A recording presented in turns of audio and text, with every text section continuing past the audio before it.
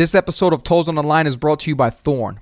Thorne has the most extensive line of NSF certified for sport products. To receive 20% off any Thorne product, simply go to my website, CoachGioGrassi.com, and become a subscriber.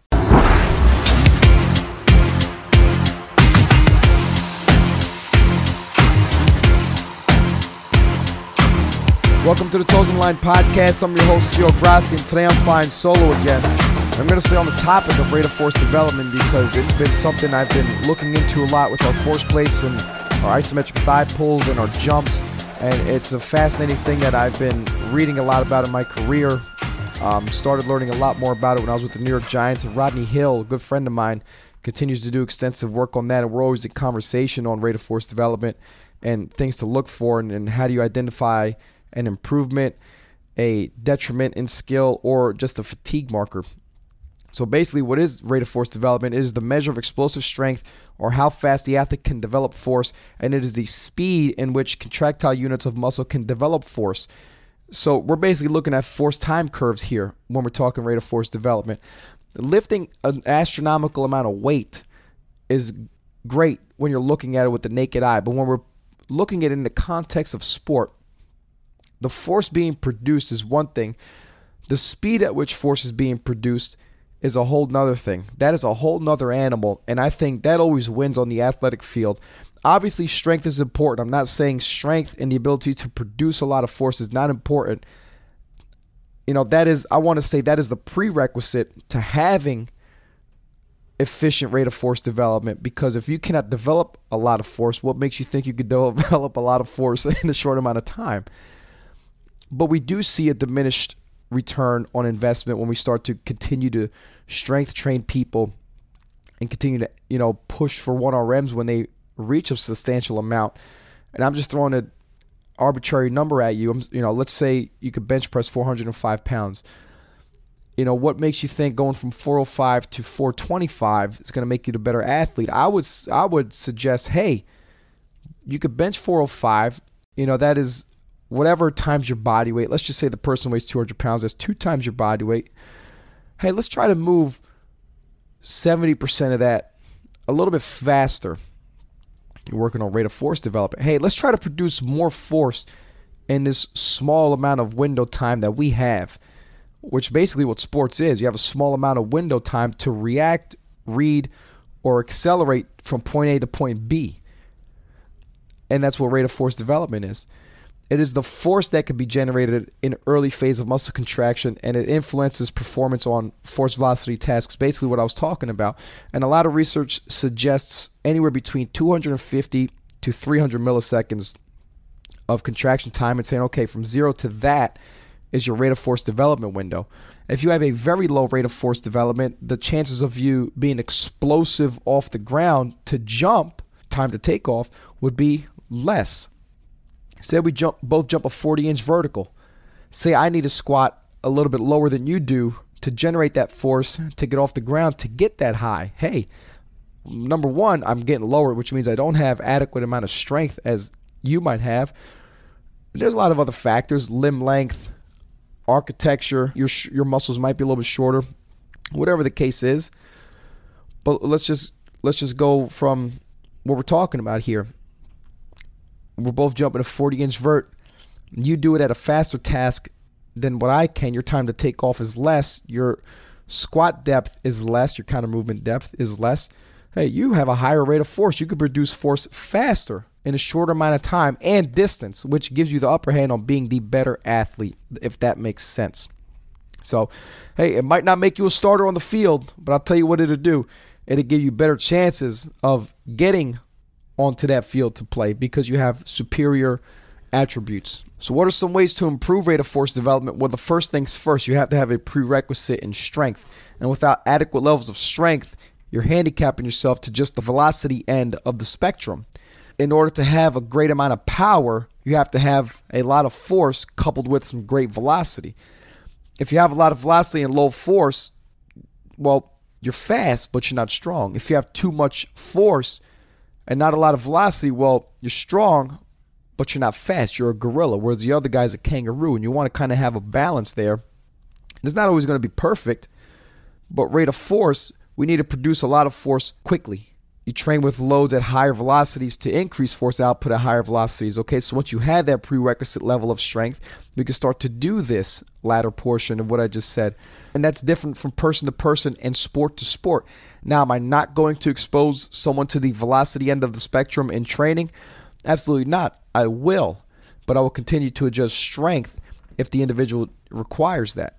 We're not going to say, hey, we can't sprint you or condition you because you're not strong enough, or coach is not going to say, hey, you can't practice today because you're not strong enough. No. So we need to expose athletes to both ends of the spectrum. However, knowing your athletes and who needs what, okay, strength is always a prerequisite, and then we can get into a little more velocity-based training. And then plyometrics and sprint training to improve that stress shortening cycle performance will increase overall neural stimulation. So that's ways to improve it. And then we can further the conversation by saying increasing rate of force will simultaneously reduce the time in which peak rate of force occurs, which is going to result in a left and upward shift of the force time curve. And this is something I've spent a lot of time on these last couple of weeks just looking at with my football players. So we'll put them on the force plate and we'll do our testing. And then I'll go in and look at our force time graphs and say, okay, how much force are we producing? How fast is that force being produced at within a certain time frame, and what is that force in the certain time frame? So again, the left and upward shift will enable the athlete to produce greater forces in a shorter period of time, ultimately improving their explosiveness. And there's ways to do that, and I will discuss that in a bit here. Research has also identified that rate of force development has been directly linked with performances such as jumping, weightlifting, sprinting, golf swings, and pitches, suggesting that better rate of force can lead to better athletic performance. And I just said this a little bit earlier, you might not be a starter, but having a better quality for rate of force is going to get you the opportunity to present yourself because you look better. You move more efficiently and quickly, right? You're producing force fast, which means you'll be able to change direction more efficiently. You'll be able to accelerate more efficiently. And why is that? Well, the improvement is likely due to tendon stiffness.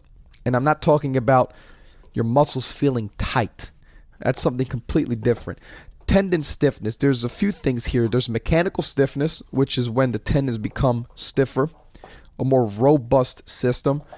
And then there's vertical stiffness, where when you're watching somebody run from the lens of a camera, left to right when they enter the camera lens and when they exit the camera lens, if you were to draw a straight line across where the hip enters the lens to where it exits, if there's less waving or bouncing up and down, whatever it is, there's less of that, there's more vertical stiffness. Hey, the tendons are stiff. This person can produce force and move and stay on a straight line. I'm snapping my fingers if you hear that clicking in the back. My bad. If someone is showing a lot of bouncing or up and down movement as they run, their hips are not on that straight line when they enter the lens to when they exit, there's a lot of compliancy in the tendon. Basically, it's not a good rubber band. And the analogy I love to use, there's two analogies I love to use. One, I always use this analogy with the foot. The foot is like a diving board. The stiffer the springs on the diving board, the more propulsion it's going to give you when you jump. Not jump off the diving board. More propulsion it's going to give when you jump into the diving board and then it releases you at the top. A more compliant diving board is not going to give you that effect, right? And the other analogy I like to use, and you see this a lot in research, is that the body is a spring system. Basically, more so the calf muscle, the Achilles tendon structure is a spring system. Think about a spring, the ones you see on pens, shocks on a car, right? Things like that. The more stiff the spring, the harder it is going to be to just compress with just the bare hands.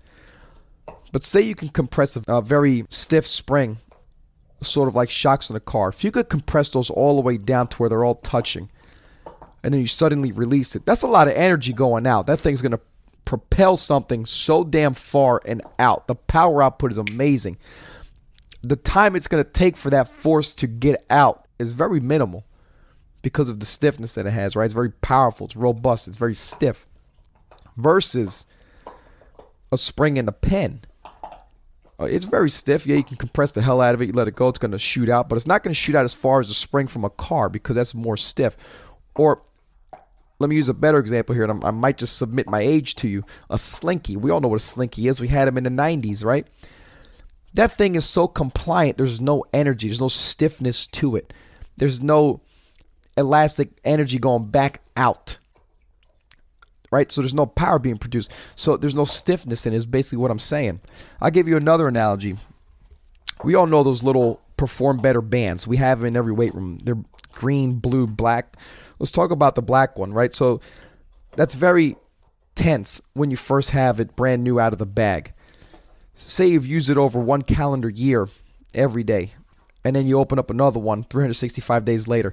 That brand new one's going to have way more stiffness to it than the one that's been used for over a year, which is going to be a little more compliant because it's been stretched, it's been using exercise with it, lateral band walks and stuff like that. So if you were to slingshot a tennis ball or a lacrosse ball with it, the brand new one's going to slingshot the ball a lot more further than the older one, the one that's been being used for a year. Why? Because, there's more elastic energy stored in there. So same thing I'm talking about here with tendon stiffness, right? More elastic energy occurs with a more stiff tendon. There's also enhanced force production and increases in neural drive during the early phase of rate of force development. And then lastly, I want to touch on is training both ends of the force velocity spectrum. So by training only one part of the force time curve, let's say maximal strength, because we see a lot of it, it's likely that the athlete's only going to improve their performance at that section of the paradigm. So for example, only training max strength may lead to improvements in force production, but it's also going to result in a reduction in time to achieve that force.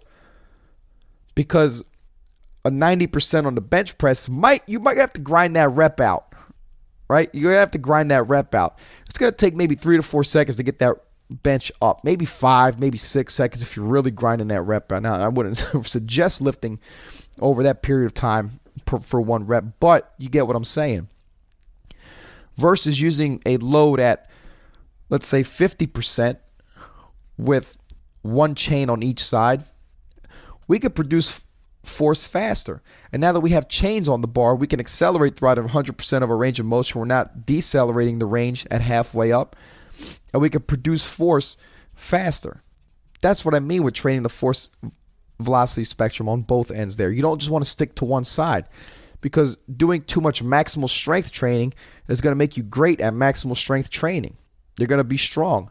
You're going to lose out on rate of force, the ability to develop a lot of force in a very short period of time. That initial phase is so critical in sports that we can't lose it, because that's going to be the difference between in a 100-meter sprint, someone finishing first and someone finishing fourth at just 0.08 milliseconds behind. And that's a very critical statement I just made, but I'm just trying to make some comparison or analogy. So what are some things I've done in the past personally? Well, I remember with my volleyball team back at Fordham, we would do quarter pin press squats, or just pin squats if you want to call them that. Every individual, obviously different heights, but we would use weights from 95 to about 120% of their max, because I really wanted to overload the girls and get a lot of force production out of them, while also moving the weight fast and not being a full range of motion squat, so they'd be able to get both movements there. Now, obviously, you're not going to be able to move a heavy weight fast, but if it's just a partial range and you're starting at the bottom of the partial range, so there's no eccentric involved, where the rate of force is going to be pretty quick. So we improved our vertical jumps throughout the season. I remember there was a point by like week 8, girls were PRing in vertical jumps in season, which is good. Now, there's a lot of things involved there, practice and stuff, but that was just a method I applied that year that worked. Another thing I've done with my baseball players in the past was with our sumo deadlifts, we'd stay with a certain weight with our GymAwares that can identify how much force are we producing at a certain speed, and then we'll stay with that weight and continue to produce more force at a faster rate of speed. With football guys, we'll get them on chain squats, chain bench, and just explosive plyos throughout the course of the summer, preseason and season, just to continue to hammer in that rate of force. And then that was something we hammered a lot last year in the summertime and helped us become a very fast football team. And I'm going to continue to say fastest FCS team in the nation, but a lot of speeds I like to keep in-house, but go back and look at the film. We were running by a lot of people. And the proof is right there. So that's my episode on rate of force development. So I hope you took something away. Hope you learned something. Hope I refreshed something in your brain about training that you probably haven't thought about in a while. If you want to continue the conversation, please feel free to reach out to me. Instagram, Twitter, text message if you got that. Thanks for listening, and I'll catch you on the next episode.